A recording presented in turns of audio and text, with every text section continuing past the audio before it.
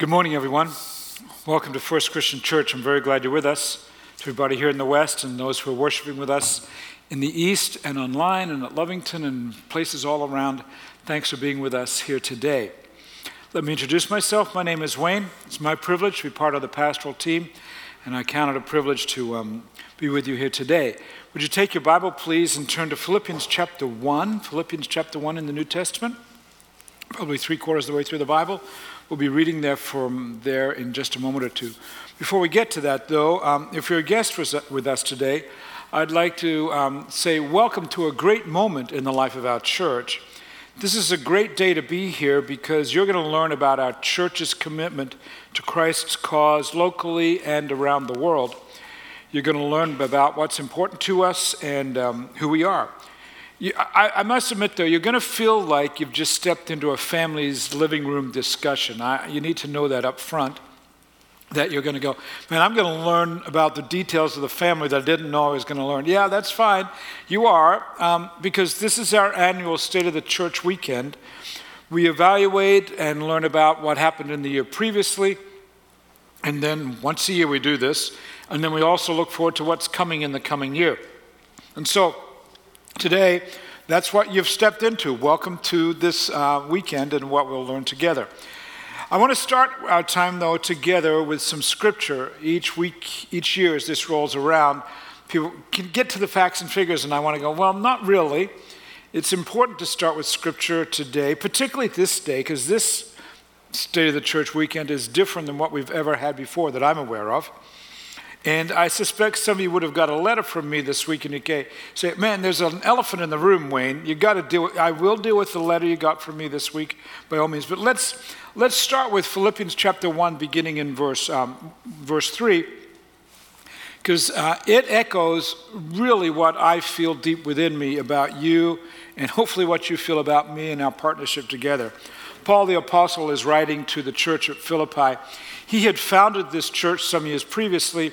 He'd been in prison there, and an earthquake had come. He'd been freed from the prison. It's in Acts chapter 16. And now he's moved on, and he's founding another church elsewhere. He's thinking back to his time, and he says, I thank my God every time I remember you. In all my prayers for all of you, I always pray with joy. As I'm praying for you, I've got this sense of, man, things are good. He says that we've had this partnership in the gospel from the first day, the first time we met, until now. I'm confident of this. He who began a good work in you will carry it on to completion until the day of Christ Jesus. So basically saying, yeah, we did a lot of life together, and since then, since that first day, we've been partners in ministry, and I want to thank you. He's considering them. He said, man, I consider you to be partners. You Philippians are partners in my ministry. In other words, they're working together for the sake of Jesus' story, for Jesus' influence on other people. And he's quite clearly saying there's two parts of what we're doing in this partnership. I'm praying, you're helping. I'm praying, and you're making certain that I can keep doing what I'm doing. So that's true of you and me. We pray together, and then we work together. We work together in light of our prayers for ways in which we can reach our community and some places around the world. And it involves financing, obviously, and it's quite clear that he loves this church. As a matter of fact, if you carry on from that passage of Scripture down by verse 8, he expresses this deep affection. I long for you, he says. I really want to just hang with you. I long to be with you with deep affection. And that's really my understanding of our relationship together. That we've done a lot of things together. We've prayed through a lot of things together. And there's this mutual admiration society, might be a way to put it, that we enjoy being with each other. And perhaps that's the starting point for us to review 2020 and then consider some of the ministry plans for the coming year. If you think about 2020, perhaps we could start this way, that what happened in 2020 should stay in 2020. Though we know that's not the case, but it'd be nice if it did, right? Particularly when you think about COVID. How else could you describe COVID-19? If it was just in the past, it'd be great. And 2020 had lots of things besides just COVID. We had a very contentious national election. We had stories and struggles, with all sorts of social unrest and trauma. And as I think about 2020, that's a good word for me to describe 2020. Trauma. Lots of trauma. Because just like your household or the place where you worked, COVID-19 made 2020 anything but simple around here. We had to change so many aspects of our ministry. We had to figure out how to do virtually everything online, and then we had to figure out how to have specialized personal contact projects that we could do with safety and with less volunteers than normal and so on. For example, one of the things we did throughout the year was our Family Ministries Department was making contact with their kids throughout the year in various ways, and in December, our staff members delivered, think about this was the project. We wanted to deliver Happy Birthday Jesus kits to 200 children in the life of our church, 200 elementary age kids. That's a lot of porches to go and drop something off. So they did that. I mean, it was a days-long project. And then in addition to that, they did something similar for 75 of our teenagers. And the whole staff then was also throughout the year engaged in letter writing campaigns and phone trees to maintain contact with focused demographic groups. We started with those who were shut-ins, and then with seniors, and then we did we have dozens upon dozens of people in our congregation who are involved in healthcare, and so we did some extra attention to them and took them some things. And then we worked with teachers concerned about the way in which they were trying to teach kids, and all they've got for interaction is a flat screen. Well, the whole church, if you will, has been engaged in these personal touch points, taking place in how do you touch people when you're not allowed to touch them? That's been the challenge all year long. And that then was added to what we were going to do online. Prior to 2020, prior to COVID, we had already been for a number of years streaming worship services online. But when COVID came along, we dramatically changed our online outlook. We added more cameras, so in the room right now, there are 5 cameras in the room right now. We've had as many as 6 or 7 in some projects and things like that.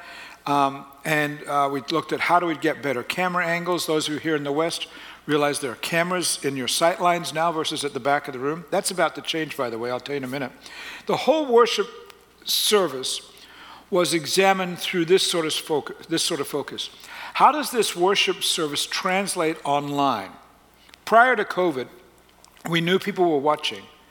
But once COVID hit, we realized we had to make a shift. We had to go to a new online approach, if you will, where we say people were watching passively at home. How do we get them to be engaged when they are at home? And so the worship arts team and the tech teams led the charge on this. We'd start off with 17 weeks of worship services that were strictly online. So we know that we have anywhere from 2,000 to 2,500 people who are engaged in the life of our church on a regular basis. We see them they're here all the time, if you will, at least once a month. And we knew that do you know what it's like to preach to none of those people but just to a camera? That was a very interesting experience. Or how do you lead worship when your worshipers, the people who are worshiping with you can't even see them? For those 17 weeks, that was quite a dynamic with no one in the auditoriums. But the result of all that is that now thousands of people, because people have to sign in, we can see their computer address, if you will. Thousands of people worshiped with us online throughout the year. And here's something that's really cool that maybe you don't know about. So in the nursing homes around town, there are always church services during the week, and those church services had to shut down. And so we stepped into that void, if you will, and we let the nursing homes know, hey, we'll cut a DVD of our last week's worship service if you want to use it. We've now got 24 nursing homes that have approached us and said, can we get a copy of your DVD and we can take it from room to room and people can watch in the privacy of their rooms or in groups of 2 or 3. And as far as way down south from Decatur, Shelbyville, and there's people now. Pastor Tim is involved in this project every week. They're burning those CDs and mailing them out around the community. It's really cool. So we've gone from thinking about just what's happening in our building or maybe at Lovington, but to this online presence. And as I mentioned, there's more to come on this. In the last few weeks, we've built new camera platforms. We've got some new camera equipment, so the cameras are going to move back to the back of the West Auditorium with longer lenses.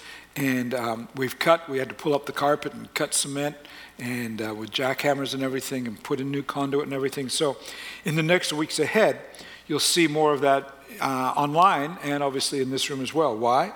Why are we doing that? Well, because so many people from literally around the world now are accessing our church's ministry through our website and our other online venues. And they are interested in Jesus' story as his story moves through our lives and into the ministry that it brings to us as a congregation. In other words, we want to continue to serve them and to serve, if you're online with us today, we want to know how to serve you to the best of our ability.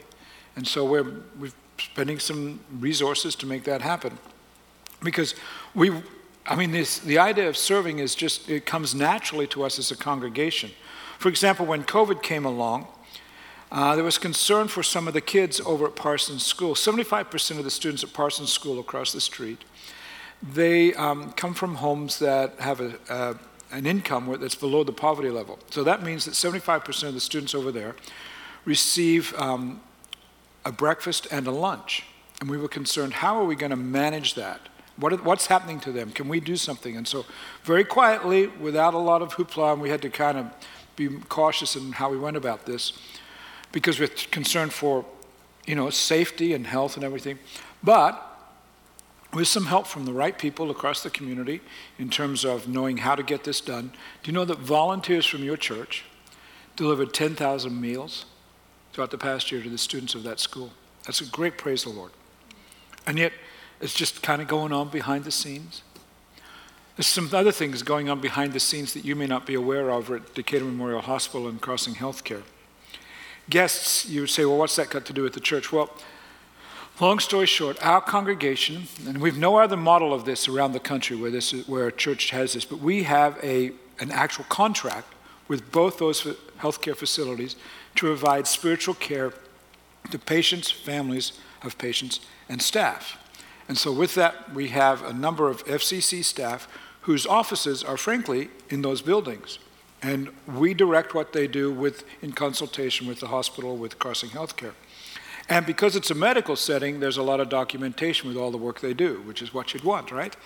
And we know how many people, those chaplains, have been used by God to be the tangible touch of Jesus in the lives of all those patients, family, and staff members. So, patients, families of patients, and staff members. And we were so concerned about the staff members once COVID hit. Because you heard all the very real issues for healthcare workers. We actually shifted one of our chaplains' responsibilities from daytime to afternoons and evenings well past midnight so he could have contact with staff that would normally not see our chaplains during the day. And the results have been absolutely dramatic.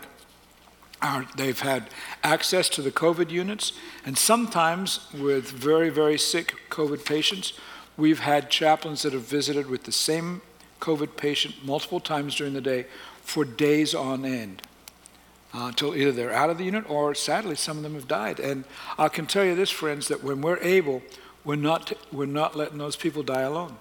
They are dying, if you will, with the touch of Jesus Christ through those chaplains engaged in their lives. And it's been part of our ministry that's in many ways unseen, but I want you to see just a little bit of what's going on in that regard. In 2018, we had prayer points. We had more than 25,000 prayer points. In 2019, that increased to 39,000. And so we've kind of gone, okay, that's a significant amount. Years gone by, we go, that's really cool. 39,000 different prayer moments with people in those two facilities. But here's what, as a matter of fact, can I get you to do this? Can I get you to cross your arms or take a posture of, I'm going to think about this for just a minute. All right, if you're at home, come on, do this. Take a look, or maybe it's this. I'm about to learn something that's going to make me think. Yeah, you are. In 2020, our chaplaincy team had 49,111 prayer points with people throughout the year. That's phenomenal. Think about it this way. 6 or 7 years ago, we said we wanted to reach 10% of our community with the story of Jesus Christ. We weren't concerned, if they were to come to First Christian Church, that'd be great, but mostly could we just reach to them? And we had this tremendous logo, and some of you maybe got one of these even have one of these in your home. This is what we said we were going to give people so that we could remember to pray. It was a marvelous goal, but even when we announced the goal, we knew it was going to be very, very awkward, because how do you know if you've reached 10% of your community? We have, 100,000 people in our community? How do you know if you've actually touched the lives of 10,000 people? It's a standard that is probably tricky to do, if you will. We called it 10. And in the 6 or 7 years since then, I've wondered how we would respond to that. But I know this. You have 49,000 times that you pray with people in the community in 1 year. I don't know where that figures in that 10%. Praise the Lord. We were bold enough to say, let's reach into the lives of people, not worrying about the numbers, not worrying about whether or not they show up in our building, but let's be certain that we teach them or touch them with the story of Jesus. People are learning about God's grace through the work that your church does, and I want to thank you for that. One of my favorite moments of the year came as a result of some of those touch points, and that is we had some people get baptized, obviously in the building here, but also we did the lake baptism in August. It was a blast. It was a cool moment. Well, actually, it wasn't cool. It was very hot, but it was a cool moment nonetheless, and we're going to repeat that again in 2021. But if you don't wait to get baptized till then. If you want to get baptized, let me ask you this. How long can you hold your breath, and can we try it out next week, all right? All right? Our ministry departments continue their work through our staff team, and we've all year long been saying, how many volunteers can we bring into this setting and contain some, and if you will, maintain some safety? So that's always been a struggle to keep everybody healthy. Our cafe ministry flourished, even as we tried to finesse this idea of operating a coffee shop in the midst of COVID restrictions. It's been a challenge all year long, but every time there's a move, we've pivoted repeatedly throughout the year. Pastor Jonathan continues to lead our discipleship process of helping people become more devoted followers of Jesus Christ. And all that we've done then, I think I need to say, it's all made possible through the work and influence of the Holy Spirit, and obviously your dollars. Your generosity last year was phenomenal. I had anticipated when COVID hit and we had 17 weeks of not seeing people, man, we're going to feel it. We didn't. And in fact, you gave more in 2020 than you did in 2019. In 2020, we received $3.3 million compared to a smaller figure the year before. I want to thank you for your generosity and for the trust that you placed and continue to place in our leadership teams, those who are responsible to manage those funds with great care and precision. We managed your generosity so much that our excess funds at the year end were again used for debt reduction. Perhaps you can recall that in 2016 we put a second floor in the kids' space area. We redid that completely. We set up the East Auditorium, and we owed the most money we had ever owed that the church has owed. $2.6 million is what we owed in 2016. I've got some really good news for you today, friends. And that as a result of your strong giving, not just last year, but for the 5 years prior, we are now, the mortgage balance is less than $1 million, and I want to thank you for that. Again, just quietly making progress, though with huge amounts of money throughout the past few years. Thank you. Congratulations, and thank you for all your gifts. I guess what I want you to hear is that despite COVID and despite the challenges that we've faced throughout the year as a nation, this congregation's ministry has moved forward, and you guys have a huge part to play in that. Thank you. Our work with Disciple Heritage Fellowship continues on. That's the group of churches across the nation that look to us, if you will, as a network of congregations. They look to us for the leadership and insight. I'm the executive director of that group. It's more than 70 churches. Rick Grace is out there. He's preaching this week in a DHF church that's interested in our ministry. And so it's moving forward. You'll learn more about that in the weeks ahead. But in the midst of me thanking you for all of your support and thanking you for your willingness to support me and the rest of the staff and the leadership team and some of the crazy and wild-haired ideas that I bring to you from time to time and have done so over the last 27 years, I'm aware that, Wayne, fair enough, get to the letter, some of you are saying. All right. So, if you got that letter this week, then you know that my time as the lead pastor of First Christian Church will soon come to a close. My crazy, wild-haired ideas won't mess with you much longer, if you will. If you're unaware, the elder team and I have been working together for a long time about how and when my personal pastoral role at First Christian Church, my staff role, should come to an end. And we've put a date for my retirement from that position for 17 months from this weekend, the end of June of 2022. The elder team has also planned ahead. We've issued an official call to Brian Talty, asking Brian to step into the primary pastoral role beginning in July 22, and he has accepted that call gladly. And so here's how it's going to work. June 30th, 2022, at midnight, I'm done. At 12:01, he's responsible for any mess you make. Perhaps it would be helpful if you knew some details as to how we got to this decision, because it will help you see why we're doing this now. Wayne, why are you retiring? What's that about? Well, this has been in the back of my mind since before I came to Decatur. This is some knowledge I have that churches across the United States usually have a growth cycle and a life cycle, if you will, that lasts anywhere from 25 to 40 years. Here's how it goes. A group of people get together, and maybe they're doing a Bible study in their living room, or maybe somebody is sent into a new area of town particularly, but somehow or other a reason comes together. They're going to gather together, and they're going to start worshiping God. And there's some uniqueness about them. It's the right time. It's the right moment. And the thing begins to flourish, and they outgrow the living room, so they move to someone's garage.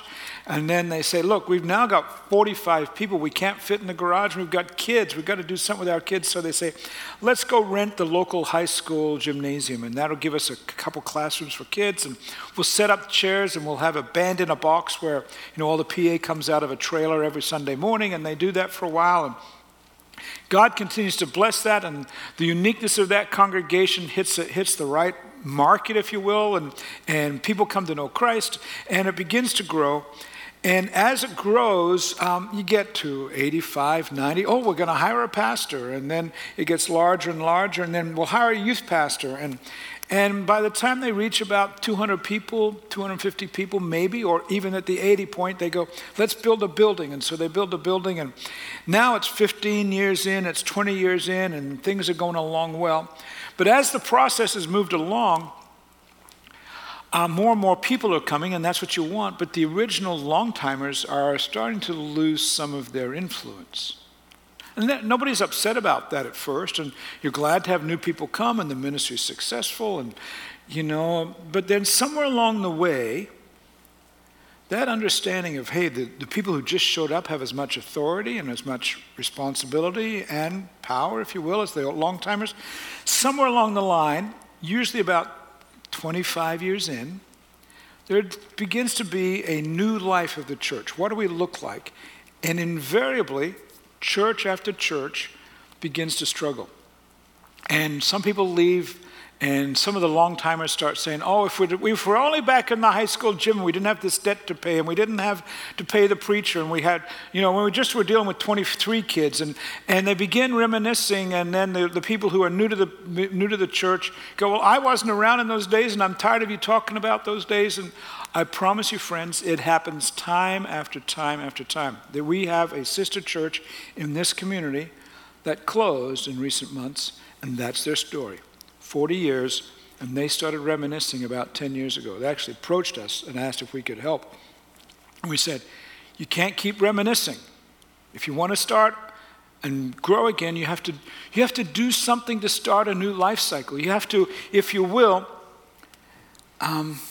start a new vision that incorporates new things. And this church at 186 years old has had those moments when a new life cycle has started. Our last new life cycle started in 1994, frankly. We're 27 years into that life cycle. It started when the church invited me to come and be the pastor here. From what I can figure out of the church's history, no one under 50 years of age had pastored the church for a long time. I was 34, almost 35 years old. It was a big risk to hire me. And I remember one fellow saying to me, Wayne, we're taking a big risk. The guy who we thought we were going to hire was 53, 54 years of age, and you're not. This is going to be way different for us. So you're going to change us. We're inviting you to come change us. Please don't kill us in the process. And by God's grace, we've pulled that off together. We've gone from a church of 100, 140 people to the size we are today, and the ministry profile we have in the community. It's not about me, it's what we've done together. But I'm fully aware of this life cycle of churches. That if you get into that life cycle to the 30-year point and you're not planning for the future, all you're doing is frankly planning to die. And so that understanding has helped me to step into the conversation with my fellow elders. We need to set aside a time when I will step aside. It's in the best interest of this congregation that I begin the process of turning my leadership responsibilities to the next generation. Now, while everything is healthy, while everything is good, let's not be 10 years down the road from now when there were struggles and then, man, Wayne's just too old now to deal with this. Let's do this now while we can. And so in the next few weeks, we'll spend some time examining the theology of leadership. In our worship times together, we'll seek the Bible's view of how do you step into new days, and we are starting, if you will, the public process of this time of Brian becoming the new pastor. We've created a frequently asked question document, an FAQ document that those of you in worship in either auditorium can get. It's on tables as you walk out the door. It's also available online. For those who are joining us online right now, you'll be able to see that there. What I want you to understand is that we have intentionally planned and prayed through this decision for a very, very long time. In fact, I first met Brian and his wife Jessica at an International House of Pancakes in Johnson City, Tennessee in 2004, 17 years ago now. We were, as a church, we were looking for a new youth pastor, and long story, I was down there, and his name came up, and I went to have breakfast with them, and we hired him. We hired Brian. We imported the Talties to Illinois. As you saw a few weeks ago when he was speaking, they were very young at the time. They're so old now, but there you go. They were very young. I left that breakfast interview with a sneaking hunch, if you will, a suspicion, if you will, that we would be coming to this day at some point in the future where we'd be saying to Brian, you're the new guy. I suppose it's more than a hunch or a sneaking suspicion. It might have been the Holy Spirit. And that if everything went right, I remember talking to Leslie on the phone and saying, I think we should hire this guy, and I wonder if he might be the person who replaces me as lead pastor at some point in the future. He'd be the right age. And besides which, he is so goofy.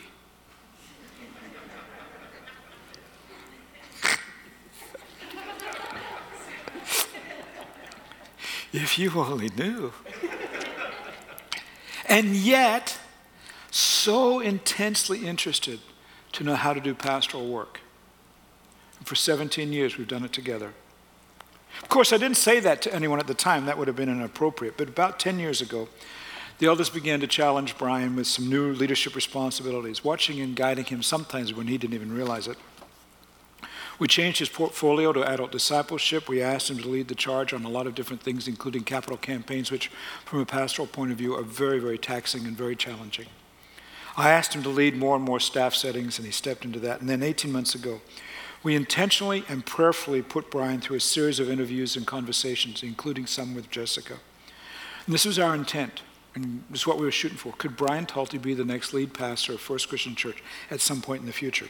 The answer was yes. We issued a call to Brian and said, Brian, at some point in the future, you're going to be the guy, all things being equal, but there's no date for that yet. But then last January, the same elder team and I, along with members of the admin team, we began discussions about my potential retirement with that curve in mind.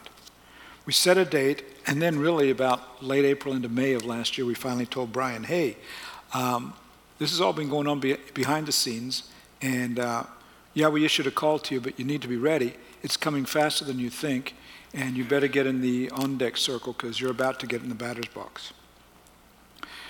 Please know we've prayed and discussed with great intentionality. As a matter of fact, you want to know how intentional it is? This is our blueprint. This is what we've written. This is the map of where we're going. It's 49 pages long of where we're going in the next 17 months and thereafter. Throughout 2020, a transition team was working behind the scenes.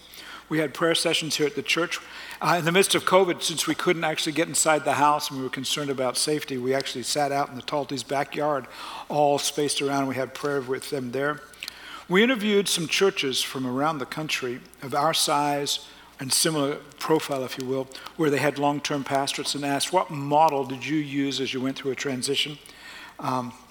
We studied books and materials, and very prayerful throughout the whole thing. And our model of ministry coming out of all of that, it might be a little bit different than what you expected, but this is what we learned from all those discussions with other churches. Our size, our profile, long-term pastorates. The model is that in the days ahead, Leslie and I will not leave Decatur or First Christian Church. You know what's going to happen? I'm simply going to sit down. I'm going to sit down and leave my pastoral staff role. It's going to be somebody else's. I'll gladly look to Brian for his Holy Spirit-inspired vision and leadership for our congregation. See, I'm aware of this, that when I arrived in 1994, this church wasn't made by Wayne Kent. I'm pastor number 44. 43 people, in this case all men, led this church before I did. I stand on their shoulders. There'll be Brian's role, 45, and probably, should Jesus tarry, more beyond that. Here's what I know. I've borrowed this pulpit and the various pulpits that we've had in this building and the building downtown. I've borrowed those pulpits. This pulpit is not mine. You've allowed me to use it for a couple of decades and then some. As a matter of fact, if you come up, sometimes I stand like this. I've worn off all the varnish along here.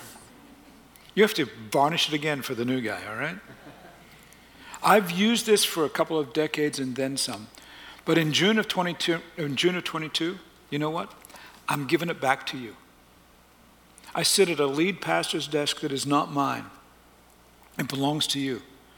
This ministry through Jesus Christ belongs to you. Brian will have the same responsibilities that I've had for many years.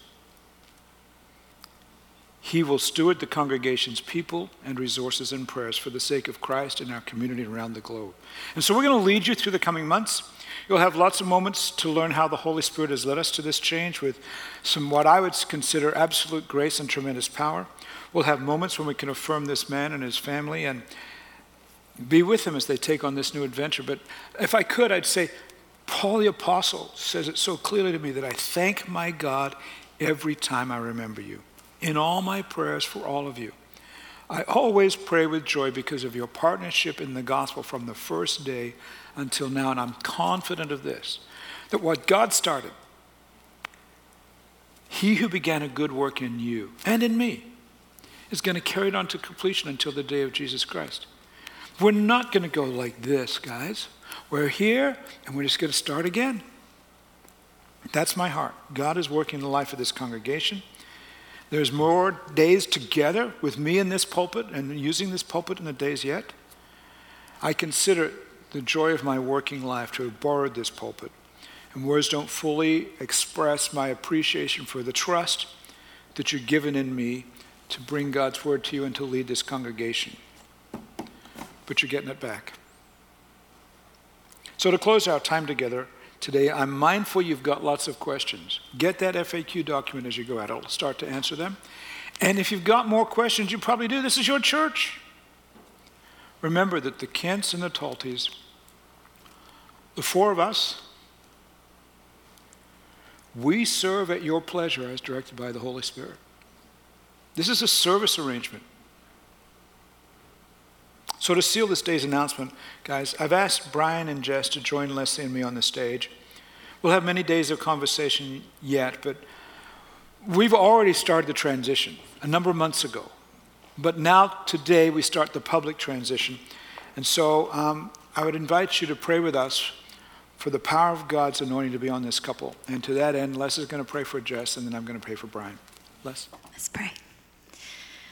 Father, we come as the body of Christ, First Christian Church. And we pray for Jess. I thank you for this precious woman of God, your daughter. And I thank you that Jessica Talty is a Proverbs 31 woman, clothed with strength and dignity. The teaching of kindness is on her tongue, and she looks with joy to the days of the future.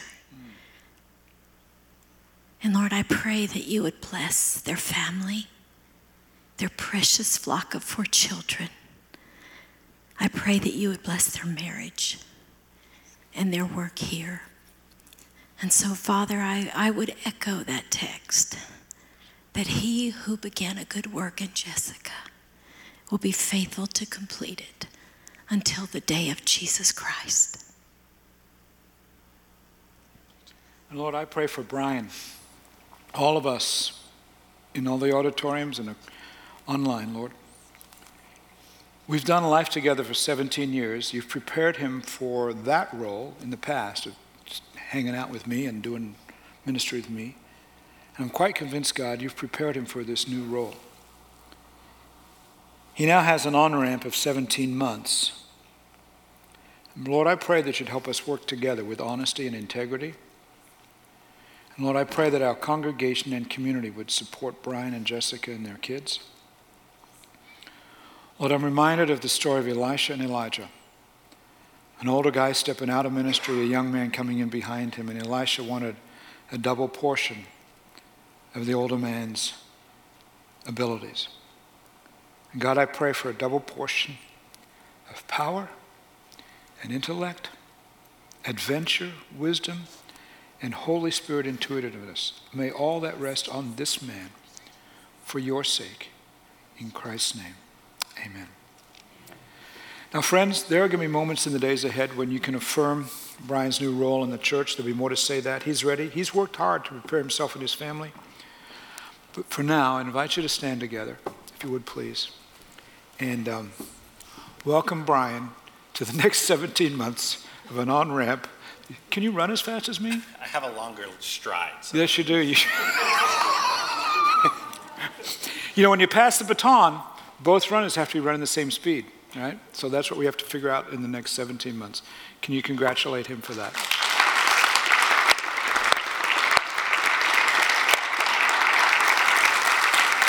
All right. Cool. Join us again next week. We'll unpack a little bit more about some of my understanding of leadership and how it's made for generations. I look forward to having a chat with you about that. But in the meanwhile, may the peace and grace of our Lord Jesus Christ go with you and be part of your every moment, every breath that you have this week. Have a great week. God bless.